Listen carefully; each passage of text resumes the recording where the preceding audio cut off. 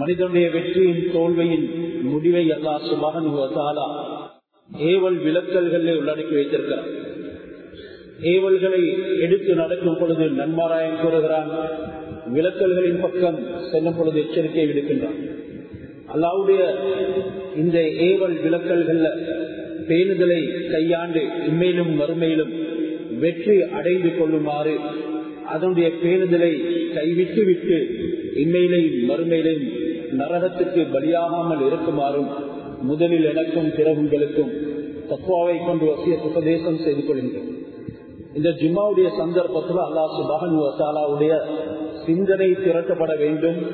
ஒவ்வொருவரும் இப்பொழுது நடக்கக்கூடிய விடயத்துக்கு தன்னுடைய கவனத்தை செலுத்த வேண்டும். பலருடைய சிந்தனை சிதறடிக்கப்பட்டு இருக்கிறது. சிலருக்கு தூக்கம் வந்து கொண்டிருக்கும், அவர்கள் அதற்கு இப்பொழுதே தயாராக ஆரம்பித்து விடுவார்கள். இதனால் நாம் நன்மை அடையக்கூடிய சந்தர்ப்பங்களை இழந்து விடுவோம். அல்லாஹ் சுப்ஹானஹு வ தஆலா இதயத்தை பார்க்கும் தருணம் இது. முக்கியமான நாள், துஆக்கள் ஏற்றுக்கொள்ளப்படக்கூடிய நாள். ஒவ்வொருவரும் அல்லாஹ்வுடைய பொருத்தத்தை பெறுவதற்கு விரைய வேண்டும். வாழ்க்கையில திருப்பத்தை ஏற்படுத்திக் கொள்ள வேண்டும். வாழ்க்கையில் திருப்பம் யாருக்கு கிடைக்கும்?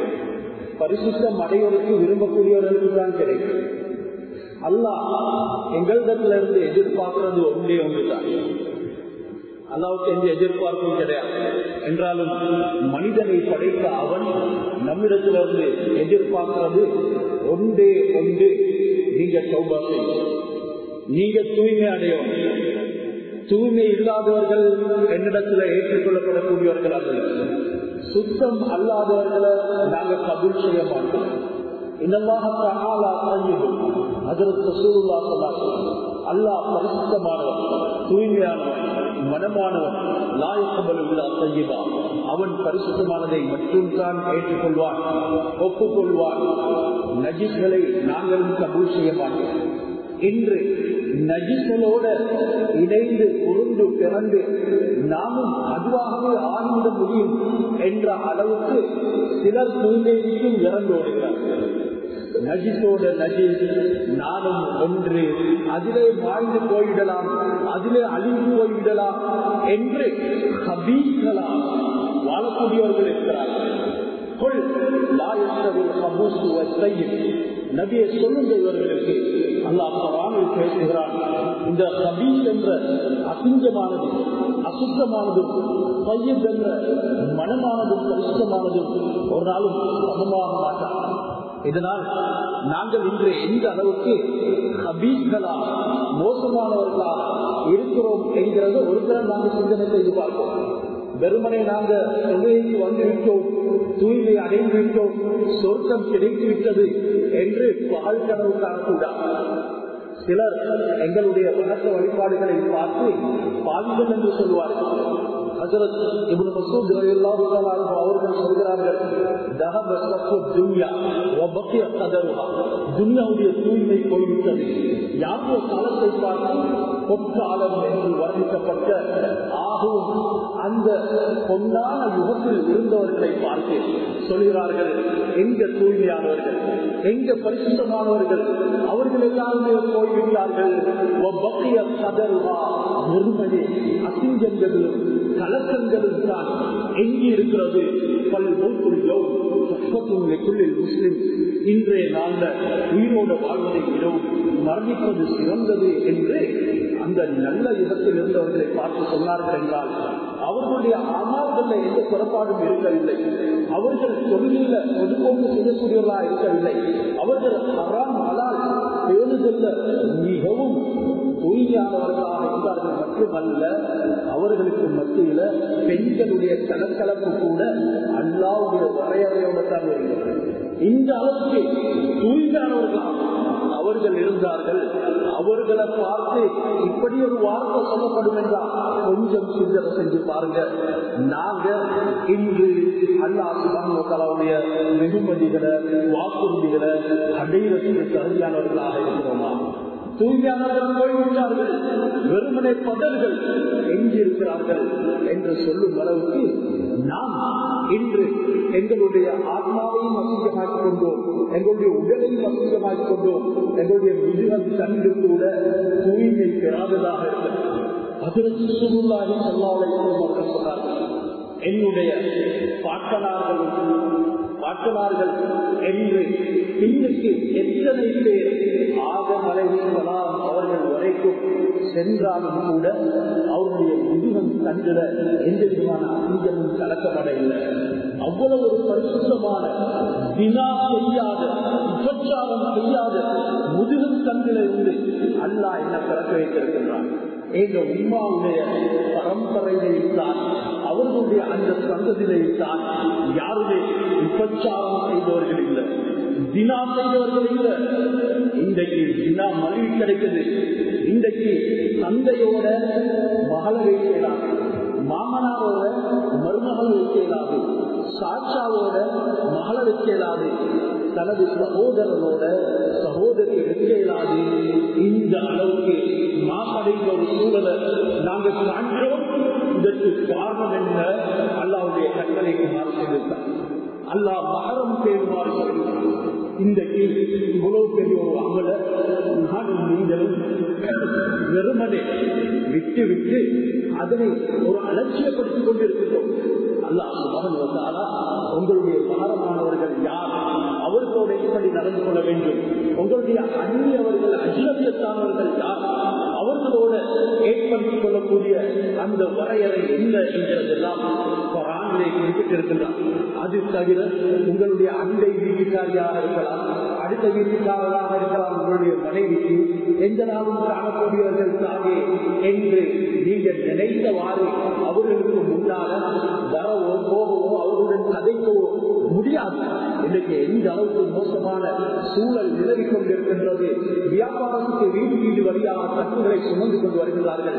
எங்களுடைய பெண்கள் தலையை திறந்தவர்களாக, அவர்களுடைய மார்புகளை வெளியே கொண்டவர்களாக அரைத்துறை ஆடவர்கள் வந்து அந்த அந்நிய ஆடவர்கள் கொடுக்கல் வாங்கல் செய்கிறார்கள். எங்கே போட்டிருக்கிறாருடைய வாழ்க்கை குர்ஆன் அதை எடுத்து நடப்பதற்கு எனக்கு உங்களுக்கு தந்தது. அல்லாஹ் நம்மை படைத்தார், படைத்தவனுக்கு தெரியும் அந்த பொருளை எப்படி செயல்படுத்த வேண்டும் என்று. ஒரு மெஷினை தயாரித்தவன் அதற்குரிய கட்டளத்தை கொடுக்கிறார். அதே போன்று என்னை உங்களை ஆண்களையும் பெண்களையும் தயார் செய்த அல்லாஹ் நிர்மாணித்தவன் அதற்குரிய வாழ்க்கை முறையை குர்ஆனின் மூலமாக சொல்லித் தந்திருக்கிறார். ஹஜ்ரத் ரசூலுல்லாஹி ஸல்லல்லாஹு அலைஹி வஸல்லம் அவர்கள் வாழ்ந்து காட்டியிருக்கிறார்கள். உம்மஹாத்துல் முஃமினீன் என்று சொல்லக்கூடியவர்கள் ரசூலுல்லாஹுடைய மனைவிமார்கள், மூமின்களுடைய தாய்மார்கள். அவர்களுக்கு கூட அல்லாஹ் சுப்ஹானஹு வ தஆலா குர்ஆனில் பல கட்டளைகளை விதிக்கின்றார். யா நிசாஅன் நபி லஸ்துன்ன கஅஹதின் மினன் நிசா. அந்த தூய்மையானவர்களுக்கு இந்த கட்டளை என்றால் எங்களுடைய பெண்களுக்கு இதை விடவும் கடினம் என்கிறதைத்தான் நாங்கள் விளங்கிக் கொள்ள வேண்டுமே தவிர மிதந்தவாறு புரிவதில்லை. அது அவர்களுக்கு மட்டும்தான் சொல்லப்பட்டிருக்கின்றது என்று குர்ஆன் அவர்களுக்கு மட்டுமல்ல, உலகத்தில் வரக்கூடிய அனைவர்களுக்கும். அல்லாஹ் சொல்லுவார், நீங்க ஏழைய பெண்களை போல அல்ல, ஏழைய பெண்கள் ஏராளமான குறைபாடு இருக்குது, ஆனால் நீங்கள் கோபத்தானவர்களாக சம்பூர்ணமானவர்களாக இருக்க வேண்டும். உங்களுடைய வார்த்தையில கூட நீங்க அந்நிய ஆடவர்களுக்கு முன்னால நளினமாக பேசக்கூடாது. நீங்க நளினமாக இன்பமாக பேசினால் உள்ளத்துல நோய் உள்ளவன் அதை வைத்து ஆனந்தம் அடைவான், அவனுக்கு உபச்சார எண்ணம் பிறக்கும். அதனால் உங்களை சேதக்கூடிய ஒரு நிலைமை உருவாகும் என்கிறதனையும் அல்லாஹ் சொல்லி காட்டுகின்றான் என்றால் கொஞ்சம் சிந்தனை செய்ய இன்றைக்கு எங்களுக்கு மத்தியில இந்த மகரம் செய்வது எந்த அளவுக்கு ஹஜ்ரத் ரசூலுல்லாஹி ஸல்லல்லாஹு அலைஹி வஸல்லம் சொன்னார்கள், ஸலாத்துல்லாஹி யதுல் ஜன்னத அபதா. 3 பேருக்கு சொர்க்கம் ஹராம், அவர்கள் சொர்க்கம் போக முடியாது. அதுல நம்முடைய கல்யாணத்துக்கு சம்பந்தப்பட்ட 3 பேருக்கு ஒருவர் தான் அல் அத்யூஸ் சொன்னார்கள். இந்த வார்த்தை எல்லாருக்கும் தெரிந்திருக்கலாம், சிலருக்கு தெரியாமலும் இருக்கலாம். தெரியாதவர்கள் உள்ளத்துல வச்சுக்கோங்க, நானும் ஒரு தெய்வா என்கிறதை கொஞ்சம் இந்த நேரத்துல சிந்தனை செஞ்சு பாருங்க. சஹாபாக்களுக்கு இந்த தெய்வம் என்ற வார்த்தை விளக்கல் கேட்டார்கள். மணி தெய்வம் யார சூழல்லா அல்லது அல்லது ரெண்டு விளக்கம் சொன்னார்கள். ஒன்று, அசிங்கமானதை கொண்டு வந்து வீட்டுக்குள்ள போடக்கூடிய அசிங்கமான நிர்வாகமான இளைஞர்கள் மற்றும் வயது வருவதற்கு முன்னால ஸ்மார்ட் போனை கொடுக்கிறது. அங்கே அறைகளை கணிக்கின்றார்கள். ஹராமானவர்களுடன் தொடர்பு உண்டாகி இருக்கிறது. அவர்கள் நாளடைவிலே உம்மா வாப்பாவுடைய கண்ணீரை சுத்தமாக்கி ஓடி போகிறார்கள். அந்த ஹராமான தொடர்புகளுக்கு காரணம் உண்டாகக்கூடிய அனைத்து தகுதியை மனைவிக்கு கொடுக்கிறது. ஈமான் இல்லாமல் மொபைல் போன் மனைவிக்கு ஹராம், ஈமான் இல்லாமல் ஸ்மார்ட் போன் மகனுக்கு ஹராம். ஈமானோட நாம் அதனை அணுக முடியும் என்றால் தான் அவைகளை சொல்ல வேண்டுமே தவிர எங்களுக்கு எங்களை பற்றிய நம்பிக்கை என்றால் ஒரு ஹராமில் நாங்கள் வாழ்ந்து கொண்டிருக்கிறோம் என்கிறத மறந்துவிடக்கூடாது. இரண்டாவது சொன்னார்கள், அது யார் தன்னுடைய வீட்டுக்குள்ள தன்னுடைய மனைவிடத்துல மகளிடத்துல என்னுடைய மாமியிடத்துல யார் வாரான் போறான் என்கிறத பொருட்படுத்தாத குடும்ப தலைவனாக இருக்கக்கூடிய ஒவ்வொருவரும் இந்த விடயத்தில் மிகவும் விழிப்புணர்வுகளாக ஆக்க வேண்டும். மகரம் பேசுற விடயத்துல அவர்களை பழக்கப்படுத்த வேண்டும். ஆரம்பத்திலிருந்தே சிறை மறைவினை வைக்க வேண்டும்.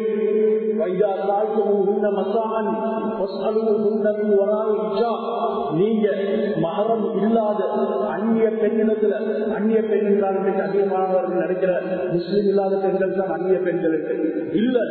ரத்த உறவு இல்லாத ஒவ்வொரு பெண்ணும் அந்நிய பெண் தான். உன்னுடைய மதினியும் உனக்கு அந்நிய பெண். உன்னுடைய சாட்சியின் மகளும் பெரியம்மாவுடைய மகளும் உனக்கு அந்நிய பெண் தான். எங்க பெரியம்மாவுடைய மகள் தானே, நான் சின்ன வயசுல இருந்து பழகினாரே, நான் இவருக்கு மத்தியில கெட்டெண்ணம் வைக்கக்கூடிய நல்லவே என்று குர்ஆனுக்கு மிகைத்து உனக்கு எல்லை மீற முடியாது. உனக்கு கெட்ட எண்ணம் வராவிட்டாலும் சிறு பிராயத்தில் இருந்து அவர்களோடு நீ விளையாடினாலும் அல்லாஹ் சொல்கிறான், தவிர்ந்திரு, பக்குவமாக இரு. ஆணுக்கு திரை இருக்கிறது, பெண்ணுக்கும் திரை இருக்கிறது. ஆணுடைய திரையை பற்றி அல்லாஹ் குர்ஆன்ல பேசுகிறார். நபியே சொல்லுங்க பூமிகளுக்கு அபுசாரியில் அவருடைய பார்வைகளை பேணிக் கொள்ளுமாறு, மேலும் அவருடைய மறைவிடத்தை பாதுகாத்துக் கொள்ளுமாறு சொல்லுங்க. அது அவர்களுக்கு மிகவும் தூய்மையானது, அவர்களை பரிசுத்தப்படுத்தும். எங்க மகரம் பேணப்பட மாட்டாரோ அவனுக்குள்ள பரிசுத்தம் இருக்க மாட்டாது. அந்நிய பெண்ணை நேருக்கு நேர் நின்று எவன் பேசுவாரோ அவனுக்கு முழுவதும் கிடையாது. அவன் ஒரு தக்குவாவுடைய ஆணாக, அவன் ஒரு தக்குவாவுடைய பெண்ணாக கணிக்கப்பட மாட்டான். என்னிடத்துல வந்து ஒருத்தர் கேட்டாரு, நான் திருமணம் முடிக்க போறேன், நல்ல குடும்பத்தை செய்தவனும் தீன்தாரியான குடும்பத்தை செய்தவனும் நான் எப்படி அந்த தீனியத்தை கணிப்பீடு செய்வது? அவர்களுக்கு தீன் இருக்குது, மார்க்கம் இருக்குது என்று எப்படி கணிப்பீடு செய்வது? ஒரு முக்கியமான கேள்வியை கேட்கிறார். அல்லாஹ் உள்ளத்துல போட்டான். மேலும் குர்ஆனுடைய விளக்கமும் அதுதான் சொன்னேன். எந்த இடத்துல அதிகமாக சொல்லக்கூடியவங்க இருக்கிறாங்களோ அதை பார்த்து ஏமாந்துடாது. 5 நேரமும் பள்ளிக்கு போவார்கள் வாப்பா, நீ கட்டக்கூடிய பொண்ணின் வாப்பா 5 நேரமும் பள்ளிக்கு போவாரு, ஏமாந்துடாது. அந்த பொண்ணு பருதா போட்டு வெளியே போவாரு, ஏமாந்துடாது. எந்த வீட்டுல மகரம் பேணப்படுதோ அங்கத்தான் தீன் இருக்குது, அங்கத்தான் மார்க்கம் இருக்குது. அந்த இடத்துல திருமணம் முடியும். மகரம் பேணுறாங்களா இல்லையான்னு எப்படி விளங்குறது? அவருடைய 2வது கேள்வி, நீ அந்த வீட்டுல போயிட்டு அந்த பக்கத்துல எப்படியாவது அவருடைய பாவங்கள் படக்கூடிய நிலைமையில வாழ்ந்து பாரு அல்லது மக்களிடத்துல கேட்டு பாரு என்று சில விடயங்களை கூறினோம். இதனால ஒன்று ஞாபகம் வைத்துக் கொள்ளுங்கள், உங்களுடைய மனைவி நீங்க அல்லாத ஆண்களோட பேசுகிறாரா, அவள் உங்களுடைய மனைவியா? அவள் உங்களுக்கு நிறுவனம் செய்யலாம், பணிவிடை செய்யலாம், உங்களோடு அவள் உணர்த்தலாம், உங்களுடைய அனைத்து வேலைகளை செய்து தரலாம். பாசம் உங்களுடைய இதயத்துல பொங்கியலும் என்றாலும் அவளிடத்துல மாறம் பெறக்கூடிய தன்மை இல்லை என்றால் உங்களுடைய நிலைப்பாடு அந்நிய ஆடலோட கல்வியா பண்ணப்படுது அவளுக்கு தத்ரூபமாக விளங்க வருகிறதனை மறந்துவிடாது. பேணுதல் இல்லாத பெண் அவள் தாராளமாக சினிமா பார்க்கக்கூடியவளாக இருப்பாள். பேணுதல் இல்லாத பெண் தாராளமாக ஆடோர்களை உற்று நோக்கக்கூடியவளாக இருப்பாள். நீ முதல்ல பத்தினித்தனமாக இரு, உன்னுடைய மனைவி உனக்கு பத்தினித்தனமானவனாக ஆகிடுவாள். அந்த காலத்து பெண்களுடைய வாழ்க்கை எங்களுடைய வாழ்க்கைக்கு ஒரு முன் உதாரணம். அவர்கள் யுத்தத்தின் பொழுது ஓடி வருகின்றார்கள். பகைவர்கள் எல்லாம் இரண்டாவது கட்டத்தில் யுத்தத்தில் தோல்வியை அடைந்து புறமுடி காட்டி ஓடிக்கொண்டிருக்கிறார்கள். முஸ்லிம்கள் கனிமத்தை சுவீகரித்துக் கொண்டிருக்கிறார்கள். இந்த சந்தர்ப்பத்தில் அதற்கு முகல்லா அவர்கள் ஒரு ஜில்பாப் அணிந்து முகத்தை மூடி போர்க்களத்திலே போய்கொண்டிருக்கிறார்கள். அதற்கு ரசூலுல்லாஹ் இடையிலே சந்தித்து, தாயை எங்க போறீங்க? என்னுடைய உயிர் நீத்த மகனை தேடி போகிறேன். இந்த நேரத்தில் யாரும் இதை பார்க்க மாட்டாங்களே. இப்படியான ஒரு சந்தர்ப்பம் யாருக்கும் எந்த ஒரு பெண்ணை பார்ப்பதற்கும் தூண்டாத நேரம். நீங்க இப்படியெல்லாம் மூடிக்கொண்டு எங்கே ஓடுகிறீங்க என்ற நேரம் அவர்கள் சொன்ன வார்த்தை, யார சொல்லலாம், லன் உருத இபிலி வலன் உருத ஹயாயி. நான் என்னுடைய மகனை இழந்தாலும் என்னுடைய மானத்தை இழக்க தயாரில்லை என்று சொன்னார்கள். இந்த அளவுக்கு பேர்ந்துள்ளவர்களாம், மகரம் பேசக்கூடியவர்களாம் அந்த காலத்து பெண்கள் என்றார்கள். ஆனால் இன்றைக்கு சிலருக்கு மகரம் பேருந்தது பற்றி அல்லாஹ் குர்ஆன்ல என்ன கூறியிருக்கிறான்? யார் அந்த மகரமானவர்கள்? மகரம் என்றால் இரத்த சொந்தம். பொதுவாக அரபிகளுக்கு மத்தியில பெண்களுக்கு ஹுர்மா என்ற வார்த்தையை பார்ப்பாங்க. ஹஜ்ஜில கூட போகும்பொழுது பெண்கள் பக்கத்துல வரும் நேரம் சில அரபிகள் சொல்வார்கள் என்பார்கள். அதாவது பெண்கள் வாரார்கள். ஹோர்மா என்றாலே ஹராம் என்ற கருத்து. ஹோர்மா என்றால் இன்னும் ஒரு கருத்து, கண்ணியமளிக்கப்பட்டவள், அவள் பாதுகாக்கப்பட்டவள். மஸ்ஜிதுல் ஹராம் என்றால் கண்ணியப்படுத்தப்பட்ட இடம், ஹராமானவைகள் நடக்காத இடம். அந்த இடத்துல அவைகளை சிந்திக்கிறது பாவம். அதனால்தான் சவாப்ல கூட ஆண்கள் பெண்கள் எல்லாருமே சுத்தக்கூடிய ஒரு சந்தர்ப்பம் ஏற்பட்டிருக்குது. அவர்கள் உடம்புல பட்டாலும் கூட முழு முடியாது என்ற அளவுக்கு அந்த சட்டத்தை தவிர்க்க முடியாது என்கிறது காரணமாக பத்துவா ரீதியாக மதுஹபுடைய ஆராய்ச்சிகளை வைத்து சொல்லப்பட்டிருக்குது.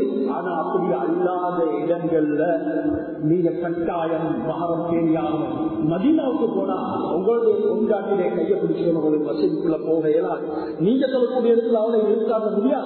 மதீனாவுல பெண்களுக்கு வேற செக்ஷன், ஆண்களுக்கு வேற பகுதி என்று ஆக்கப்பட்டிருக்கிறது. எனவே அல்லாஹ் உறுதிமிக்க குர்ஆனிலே சொல்கிறார், அலைக்கும் முன்பாக ஆசைக்கும். உங்களுடைய மகரமானவர்கள், உங்களுக்கு கல்யாணம் முடிக்க முடியாதவர்கள், ஹராமானவர்களை பற்றி சொல்லுகிறேன் என்று. முதலாவது உங்களுடைய உம்மாமார்கள். இன்றைக்கு உம்மாமாரையும் தன்வசப்படுத்தக்கூடிய சில நரிகள், சில மிருகங்கள் இருக்கத்தான் செய்கிறார்கள். உம்மா என்றால் ஒன்று பெற்றெடுத்த உம்மா முதன்மையானவள். அவளை பற்றிய கெட்டெண்ணம் எவனுக்கும் வருவது கிடையாது. வருவான் என்றால் அவன் மனிதனாக இருக்கவும் முடியாது. உம்மாவை ஹராமான முறையில யாரும் உற்று நோக்குவது இல்லை என்றாலும் உம்மாவோட மட்டும் போதுமாக்கொள்ளாமல் அந்த உம்மாமாருடைய விடயத்தில் அல்லாஹ் விரிவாக பேசுகிறார். உம்மஹாத்துக்கும் பன்மையான வார்த்தை. அல்லாஹ் பன்மையில ரூரல் வேர்ட்ல இங்க எதற்கு சப்மிட் பண்ணுகிறான், சொல்கிறான் உம்மட உம்மா, உம்மம்மா, அவளுடைய உம்மா. இப்படி மேல் நோக்கி போனாலும் சரி, அவங்க எல்லாருமே உனக்கு மஹரம் திருமணம் முடிக்க முடியாது. அவர்களோட மட்டும் உனக்கு திரையின்றி பேசலாம். அவர்களுடைய கை, முகம், கால் போன்ற சில விடயங்களை நீ கண்டாலும் கூட குற்றம் கிடையாது என்ற அளவுக்கு அந்த உறவை புனிதமானதாக ஆக்கினான். இரண்டாவது, உன்னுடைய மகள் அவள் மகரமானவள், எங்களுடைய ரத்தத்தில் பிறந்தவள். இந்த மகன்மார்கள் அனைத்தும் உங்களுக்கு ஹராமானவர்கள். அவர்களை பார்த்து கெட்டெண்ணம் வர முடியாது. வந்தால் அவன் தந்தை அல்ல, வேறொருவன் என்கிறதனையும் நாங்கள் மறந்துவிடக் கூடாது. மூன்றாவது, அகவாத்துக்கும் உங்களுடைய உடன் பிறந்த சகோதரர்கள். உடன் பிறந்த சகோதரர்கள் அனைவரும் உங்களுக்கு மகரமானவர்கள் என்று அவர்களுடன் நாம் ஒன்றரை கலைக்கின்றோம், அவர்களுடன் கலைக்கின்றோம் என்றாலும் கெட்டெண்ணங்கள் நமக்கு வருவது கிடையாது. அவர்கள் நமக்கு திருமணம் முடிக்கவும் முடியாது. அடுத்தது, அம்மாவுக்கும் உங்களுடைய மாமிமார்கள். உங்களுடைய மாமிமார்கள் இவர்கள் அனைவருமே உங்களுக்கு மகரம். அதாவது மாமி எனும் பொழுது ஒன்று இருக்கிறார், எங்களுக்கு பொண்ணை தந்த மாமி, அவளும் தாயின் அந்தத்தில் தான் இருக்கிறார். பொன் தந்த மாமி அவள் ஒரு தாய் என்றால் அவளையும் காரணமாக நடத்தக்கூடிய மிருக சமுதாயம் இன்றைக்கு உலகத்தில் உருவாகி கொண்டிருக்கிறது. இதற்கு காரணம் என்ன? மகரம் பேனாவது தான் காரணம். இதற்கு காரணம் உள்ளம் மாசடைந்தது தான் காரணம். அல்லாஹ்வுடைய கட்டளைகளை மறந்ததுக்கு காரணம்.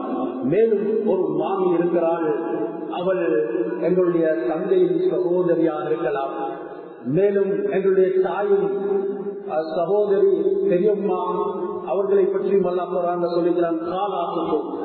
மேலும் ஒரு மாமி இருக்கிறாள், எங்களுடைய மாமா முடிந்த மாமி, அதாவது என்னுடைய தாயின் சகோதரன் முடித்த மாமி, அவள் எங்களுக்கு மகரமும் இல்லை.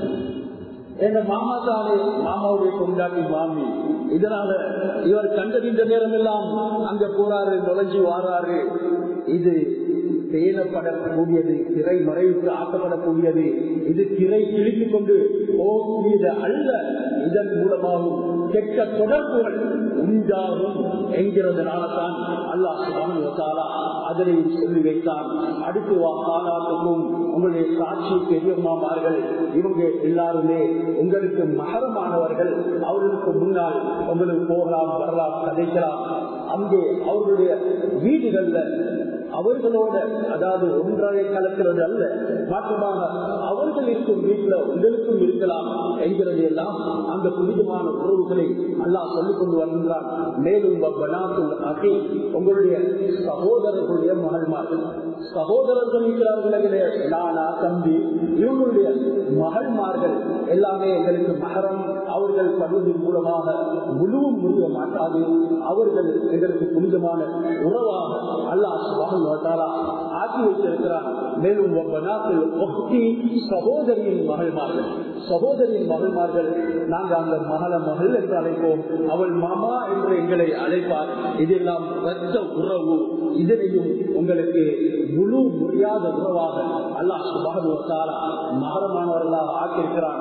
நான் இந்த ஆயத்தின் ஊடாக உங்களுக்கு என்ன சொல்ல வருகிறேன் என்றால், இவர்கள் தவிர உண்டானவர்கள் எல்லாருமே மகரம் அல்ல, அஜ்னபியத்தானவர்கள். அவர்களுக்கு மத்தியில நாங்கள் திரையில இருந்துதான் எதையும் கையாள வேண்டும். அதாவது திரை மறைவுல இருந்துதான் அவர்களோட பேசுவதாக தான் பேச வேண்டும். எனினும் திரைமறையிலும் தனிமையில பேச முடியாது. மகரமானவர் ஒருத்தர் இருக்கும் பொழுதுதான் பேச வேண்டும் என்கிறது ஹஜ்ரத் உமர் ரலியல்லாஹு தஆலா அன்ஹு அவர்கள் ஹதீஸுக்கு விளக்கம் சொல்லி இருக்கிறார்கள். எப்பொழுது ஒரு ஆண் பெண்ணும் மகரம் அல்லாதவர்கள் பேச ஆரம்பிப்பார்களோ மூன்றாவது ஷைத்தான் வந்துவிடுவார். அப்படி என்றால் இன்றைக்கு சோசியல் மீடியாக்களின் கூடாக போடக்கூடிய நாடகங்களின் மூலம் அல்லாஹ் இளைஞர்களை தூய்மைப்படுத்துவானா, எனக்கு உங்களுக்கு சொர்க்க வாயில் கிடைக்குமா, விவாதத்துலத்தான் எனக்கு உங்களுக்கு இன்பம் ஏற்படுமா, தன்னுடைய மனைவியை தவிர பக்கத்தான வார்த்தையை எந்த பெண்ணுடன் பேசுகின்றாரோ அவன் ஒரு விபச்சாரன். அவனுடைய விவாதத்தின் இன்பத்தை அல்லாஹ் கலட்டி விடுவான். அல்லாஹ்வுடைய அத்தாட்சிகளை கொண்டு அவனுக்கு எந்த விதமான பொறுமதியும் அடைய முடியாது. அவனுடைய இறுதி முடிவு கூட மோசமாக அமையும். ஒரு பார்வையின் காரணமாக நரகத்துக்கு போனவர்கள் கூட ஏராளம் இருக்கிறார்கள். சம்பவங்கள் இருந்து கொண்டிருக்கின்றது. மேலும் அந்த பனாத்துல் முஹ்தி, எங்களுடைய சகோதரியின் பிள்ளைகள், பெண் மக்கள், மேலும் யாரெல்லாம் உங்களுக்கு பால் ஊட்டினார்களோ அப்படியான பால்குடி தாய்மார்களும் உங்களுக்கு மகரம். அவர்களை பேசலாம், கதைக்கலாம். அவர்கள் பட்டாலும் முழு முறைய மாட்டாது. மேலும் அந்த பால்குடி சகோதரத்துவத்தின் மூலமாக ஏற்பட்ட சகோதர உறவு எப்படி என்னுடைய உங்களுடைய உம்மாவும் பாப்பாவும் அவர்களின் மூலம் கிடைத்த பிள்ளைகள் எங்களுக்கு மகரமோ, அதே மாதிரி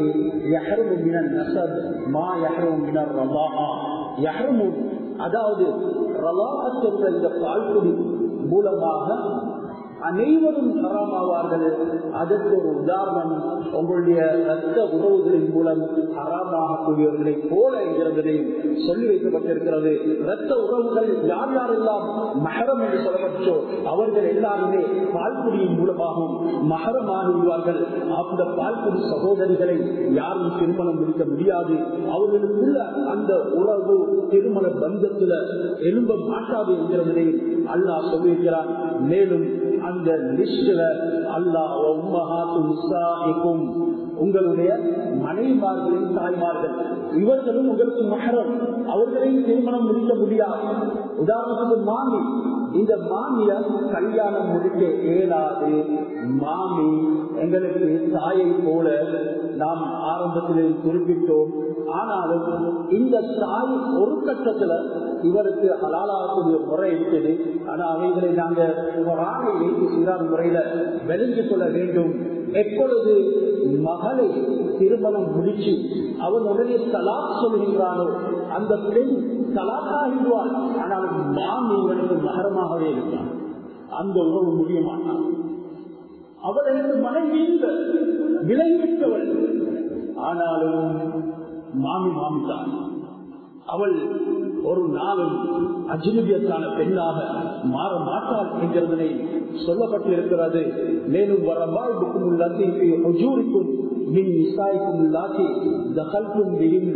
நீங்க இரண்டாவது திருமணம் முடிக்கிற ஒரு பெண்ண, அந்த பெண்ணுக்கு முதல் திருமணத்தின் மூலமாக ஒரு மகள் இருக்கிறாள். அந்த மகளும் உங்களுக்கு மகரம். நான் இரண்டாவது கல்யாணம் முடிச்ச பொண்ணுடைய இரண்டாவது கல்யாணம் முடிச்ச எங்க மனைவியுடைய மகள் தானே என்று நீங்க அவளை கல்யாணம் முடிக்கலாது. அவளோட தவறான தொடர்பு போகலாது. அவளும் மகரம். அவளிடத்திலே உங்களுக்கு பேச முடியும். அத்துடனே இந்த ரபாய் என்று சொல்லக்கூடிய பெண்மணி ஒரு கட்டத்தில் அஜ்னபியத்தாக அந்நிய பெண்ணாக மாறிடுவாள். அப்படி என்றால் நீங்க திருமணம் முடிக்கிறீங்க, ஒரு பெண்ண வரும் பொழுது வீட்டில காண்கிறீங்க, ஒரு அழகான மகள் ஒன்று அந்த பெண்ணுக்கு இருக்கிறார். முதல் திருமணத்தின் மூலமாக ஒரு அழகான மகள் ஒன்று இருக்கிறார். உடனே நீங்க இந்த மாமியார் தலாக் சொல்லிட்டு, அதாவது அந்த மாமியார்ல அந்த மனைவியை தலாக் சொல்லிவிட்டு இந்த பெண்ணை கல்யாணம் முடிக்க ஏதும் அதற்குரிய நிபந்தனை இந்த மனைவியோட நீங்க உறவு கொண்டாடாத காலம் எல்லாம். நீங்க அவளோட உறவு கொண்டாடவில்லை, அவளுடன் உடலுடன் சேரவில்லை. இந்த நேரம் அவருடைய மகள் உங்களுக்கு ஹலால், இவளை தலாக் சொல்லிட்டு இவளை திருமணம் முடிக்கலாம். ரெண்டையும் குழப்பிக் கொள்ளக்கூடாது. முதலாவது சொன்னது நீங்க கல்யாணம் முடிச்சீங்க ஒரு பெண்ண, அந்த பெண்ணை ஏதோ ஒரு காரணத்தினால தலாக் சொன்னீங்க. அவளோட உறவு கொண்டாடி இருந்தாலும் சரி, உறவு கொண்டாடாமல் இருந்தாலும் சரி, தலாக் சொல்லிவிட்டால் இந்த மாமி எப்பவும் மகரமானவராகவே இருப்பாள். அவளை பேசலாம், கதைக்கலாம். இப்ப ரெண்டாவது சொன்னது, நீங்க ஒரு ரெண்டாவது திருமணம் ஒன்று முடிச்சீங்க. அந்த பெண் ஏற்கனவே திருமணம் முடிச்சு பிள்ளை இருக்கக்கூடிய பெண், அவளுக்கு ஒரு அழகான மகள் இருக்கிறாள். நீங்க அங்கது முடிஞ்சு அக்ரிமெண்ட் முடிஞ்சு வீட்டுக்கு போறீங்க. போற நேரம் மகளை கண்டீங்க. இந்த மனைவியா இப்ப உங்களுக்கு தலாக் சொல்லிட்டு இதுவரைக்கும் அவளோட உறவு கொண்டாடாத காலம் எல்லாம் அவளை தலாக் சொல்லி இந்த பெண்ணை உங்களுக்கு திருமணம் முடிச்சு கொள்ள முடியும் என்கிறதனை அல்லாஹ் குர்ஆனிலே குறிப்பிடுகின்றான். அதே நேரம் நீங்க உறவு கொண்டாடிட்டீங்கன்னா அந்த பெண்மணியும் உங்களுக்கு மஹரம் ஆகிவிடுவாள். அது ஒரு ரத்த சந்தத்தை போல அவள் ஆகிடுவாள். அவளோட நீங்க எந்த விதமான செல்வமும் கொள்ள முடியாது, கண்ணியமாக நடந்து கொள்ள வேண்டும் என்கிறத அல்லாஹ் சுப்ஹானஹு வ தஆலா குர்ஆனிலே குறிப்பிடுகின்றான். எப்படி ஃபைலம் தகூனு தகல்தும் பிஹின்ன ஃபலா ஜுனாஹ அலைக்கும் அடித்து வஹலாயிலு அப்னாயிக்கும் அல்லதீன மின் அஸ்லாபிக்கும். உங்களுடைய முதுகன் தண்டில இருந்து பிறந்த மகன்மார்கள், உங்களுடைய முதுகன் தண்டு என்றால் வேறு மகன்மார்களும் உங்களுக்கு இரண்டாவது மனைவி மூலமாக இருக்கிறார். எப்போ அவளை கல்யாணம் முடிக்கிறீங்களோ ஏற்கனவே அவளை திருமணம் முடிச்சு இருக்கக்கூடிய மகன் உங்களுடைய மகன் மாதிரி இருக்கிறார். எனவே உங்களுடைய முதுகன் தண்டில இருந்த பிறந்த சொந்த மகன்மாருடைய மனைவிமார்களும் உங்களுக்கு மஹரம், அதாவது மருமகள்மார்கள். இப்படி மருமகள்மார்கள் எனும் பொழுது ஒரு பழைய முறையில திருமணம் முடிச்சு மருமகள் என்ற உறவு கூட மறந்து அது ஏதோ ஒரு முறையில புதுப்பிக்கப்பட்டு வந்தாலும் கூட அவங்க எல்லாருமே உங்களுக்கு மஹரம், அதாவது திருமணம் முடிக்க முடியாது என்பதனை அல்லாஹ் சொல்வதோடு இறுதியாக சொல்கின்றான். இன்றைக்கு இந்த பாவம் அதிகமாக நடக்குது. 2 சகோதரிகளை ஒரே நேரத்தில் உங்களுக்கு திருமணம் முடிக்க முடியாது. ஒரே தாய்க்கு பிறந்த சகோதரிகள் தங்கச்சியும் கல்யாணம் முடிச்சுக்கிறான், தாத்தாவையும் கல்யாணம் முடிச்சுக்கிறான். இன்றைக்கு இது எங்களுடைய சமூகத்தில் நிறைய இருக்கு. இது ஒரு பாவம் என்பதனை கூட கருதுகிறார்கள் இல்லை. அதாவது மனைவி மனைவியையும் வைத்துக் கொண்டிருக்கிறான். சில சந்தர்ப்பங்கள்ல அவன் லீகல் என்று சொல்லி கல்யாணம் முடிச்சு வைத்துக் கொண்டிருக்கிறான். அப்படி இருந்தாலும் ஹராம் தான், இல்லீகலான முறையில் இருந்தாலும் அது ஹராம் தான் என்கிறத மறந்துவிடக் முடியாது. இந்த மதினி அவர் ஒரு தற்காலிகமான மகரம் என்கிறதையும் நாம் உள்ளத்துல வைத்துக் கொள்ள வேண்டும். டெம்பரரி மகரம். அப்படி டெம்பரரி மகரம் என்று மைனியோட கதைக்க முடியாது, பேச முடியாது.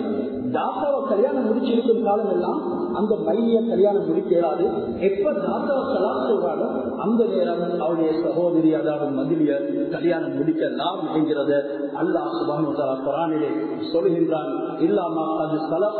ஆனா ஆரம்ப காலத்துல இப்படி சகோதரிமார்கள் 2 பேரையும் ஒன்று சேர்த்து கல்யாணம் முடிச்ச வரலாறு ஒன்று இருந்தது. அல்லாஹ் சுப்ஹானஹு வ தஆலா சொல்றான், அதனை நாங்கள் இப்பொழுது இல்லாம அது சலஃப் ஹராமாக்கிட்டோம். இன்னல்லாஹ்கான கஃபூர் ரஹீம். அந்த ஆரம்ப காலத்துல செஞ்ச தவற அல்லாஹ் மன்னிக்கிறான். இந்த தெளிவு உங்களுக்கு கிடைத்ததன் பின்னாலும் நீங்க தவறு செய்யக்கூடாது என்கிறதுல அல்லாஹ் சுப்ஹானஹு வ தஆலா தெளிவுபடுத்துகிறான். எனவே ஏராளமான விஷயங்கள் இருக்கின்றது. அல்லாஹ் எங்கள் அனைவரையும் பேணி பாதுகாக்க வேண்டும் என்றிருந்தால் நாங்கள் அல்லாஹ்வுடைய கட்டளையை பேணி பாதுகாக்க வேண்டும். ஹஜ்ரத் அஸ்மா ரலியல்லாஹு தஆலா அன்ஹா, இதனோடு நான் முடிச்சுக் கொள்கின்றேன். எந்த அளவுக்கு மஹரமுடைய விஷயத்துல பேருடையவர்களாக இருந்தார்கள் என்றால் அந்த கட்டத்துல அவங்க அந்த விஷயத்தை செஞ்சாலும் கூட தவறில்லை. அப்படி இருந்தும் தன்னுடைய கணவனோட நாம் எப்படி நடந்து கொள்ளணும், கணவனுடைய மனம் அறிந்து அவர்கள் எப்படி நடந்து கொண்டார்கள், அதே மாதிரி கணவன்மார்களும் மனைவிமார்களுடைய மனம் அறிந்து நடந்து கொள்ள வேண்டும். நீங்க மற்ற பெண்களோட தொடர்பு கொள்ள, அவர்களோட சிரிக்க, அவர்களோட பேச ஆரம்பித்தீங்கன்னா உங்களுடைய மனைவிமார்களும் சற்று நேரத்தில் இன்பச்சார்களாக மாறிடுவார்கள். உங்களோட இருக்கக்கூடிய உள்ள தொடர்பை அல்லாஹ் சுப்ஹானஹு வ தஆலா பரிசுவான். அல்லாஹ்வுடைய மாபெரும் அத்தாட்சிதான் உங்களுடைய மனைவியுடைய உள்ளத்துல உங்களை பற்றி உண்டான அந்த அன்பையும் முகத்தையும் காதலையும் நாங்கள் ஒரு அத்தாட்சியாக போட்டிருக்கிறோம். அதை இல்லாமற்றுக் கொள்ளாதீங்க உங்களுடைய மோசமான நடவடிக்கைகளின் மூலமாக என்று அல்லாஹ் குர்ஆனிலே குறிப்பிடுகின்றான். அவர்கள் மிகவும் சிரமப்பட்டு ஈச்சப்பல கொட்டைகளை அங்கே பாலை வனத்தில் சென்று தேடி அவைகளை எடுத்துக்கொண்டு வந்து தலையிலே சுமந்து பாலை வனம் கடந்து வருவார்கள். வீட்டுக்கு வந்து அவைகளை ஊற வைப்பார்கள், அவைகளை இடிப்பார்கள். ஒரு பாயாசம் போன்ற ஒன்றை செய்து அந்த குதிரைகளுக்கு உணவாக கொடுப்பார்கள். இப்படி இந்த ஈச்சப்பல கொட்டைகளை ஒரு தடவை தலையிலே சுமந்து கொண்டு வருகிறது. ஹஜ்ரத் ரசூலுல்லாஹி ஸல்லல்லாஹு அலைஹி வஸல்லம் அவர்களும் பிலால் ரலியல்லாஹு அன்ஹு அவர்களும் வந்து கொண்டிருக்கின்றார்கள். ஹஜ்ரத் ரசூலுல்லாஹி சொல்றாங்க, அஸ்மா ஏறுங்க, நான் கீழே இறங்கி என்னுடைய உச்சத்தை பிடித்துக் கொண்டு வாரேன், நீங்க ஏறுங்க. இந்த நேரம் உடனே தன்னுடைய கணவனை ஞாபகம் வருது. என்ற கணவன் ஒரு ரோஷமானவன், அவர்கள் ஏறல. வீட்டுல போய் சொன்னாங்க, இப்படி ரசூலுல்லாஹ் கூப்பிட்டாங்க, நான் போகல. அந்த நேரம் கணவன் சொன்ன பதில், அஸ்மா நீங்க ஏறாம சிரமத்தை சைக்கும் நடந்து வந்தீங்களே, அதுதான் எனக்கு விருப்பம் என்று சொன்னாங்க. அழைத்தது யார்? ரஹ்மத்துல்லாஹி. எப்படி உம்மஹாத்துல் மூமினீன் மூமின்களுக்கு தாய்மார்களோ அதே மாதிரி ஹஜ்ரத் ரசூலுல்லாஹ் மூமினான பெண்களுக்கு தந்தை என்றாலும் அவர்கள் இருந்த இந்த முறையில தான் பேருதல் கொண்டாங்க என்றால் கொஞ்சம் சிந்தனை செஞ்சு பாருங்க. இவ்வளவு ஒரு நல்ல ஆணோட இப்படி என்று இருந்தால் இன்றைக்கு நாங்க சிந்தனாக பார்க்கிறோம். நாங்க சுத்தம் எங்களுக்கு ஒன்றும் இல்லை. உங்களுக்கு தான் சொல்ற உமா பாவமான் பச்சை பிள்ளமா இடத்துல ஒன்றும் இல்லை. இதனால அனைத்துக்கும் தயார். இதுதான் இன்றைக்கு நடந்தது. எனவே கனிமான சகோதரர்கள், அல்லாஹ் சுப்ஹானஹு வ தஆலாவுடைய கட்டளைகளை தேடி வரக்கூடிய பாக்கியத்தை நம் அனைவருக்கும் அவன் நசீபாக்கி அருள் புரிவாயாக. யார் எங்கள் அனைவரையும் தூய்மைப்படுத்துவாயாக, மகரம் பேரும் பாக்கியத்தை தருவாயாக. எங்கள் அனைவரையும் ரோஷமுள்ள ஆண்களாக ஆக்கி அருள் புரிவாயாக. எங்களுடைய பெண்களுடைய விடயத்தினுடைய கட்டளை என்ன இருக்கின்றதோ அதனை சீரான முறையிலே நிறைவுபடுத்துவதற்கு தௌஃபீக் செய்வாயாக. எங்கள் அனைவரையும் குடும்பம் சகிதமாக சோனத்தை கபூல் செய்வாயாக. வாக்கிருந்தவன் அல்ஹம்துலில்லாஹ்.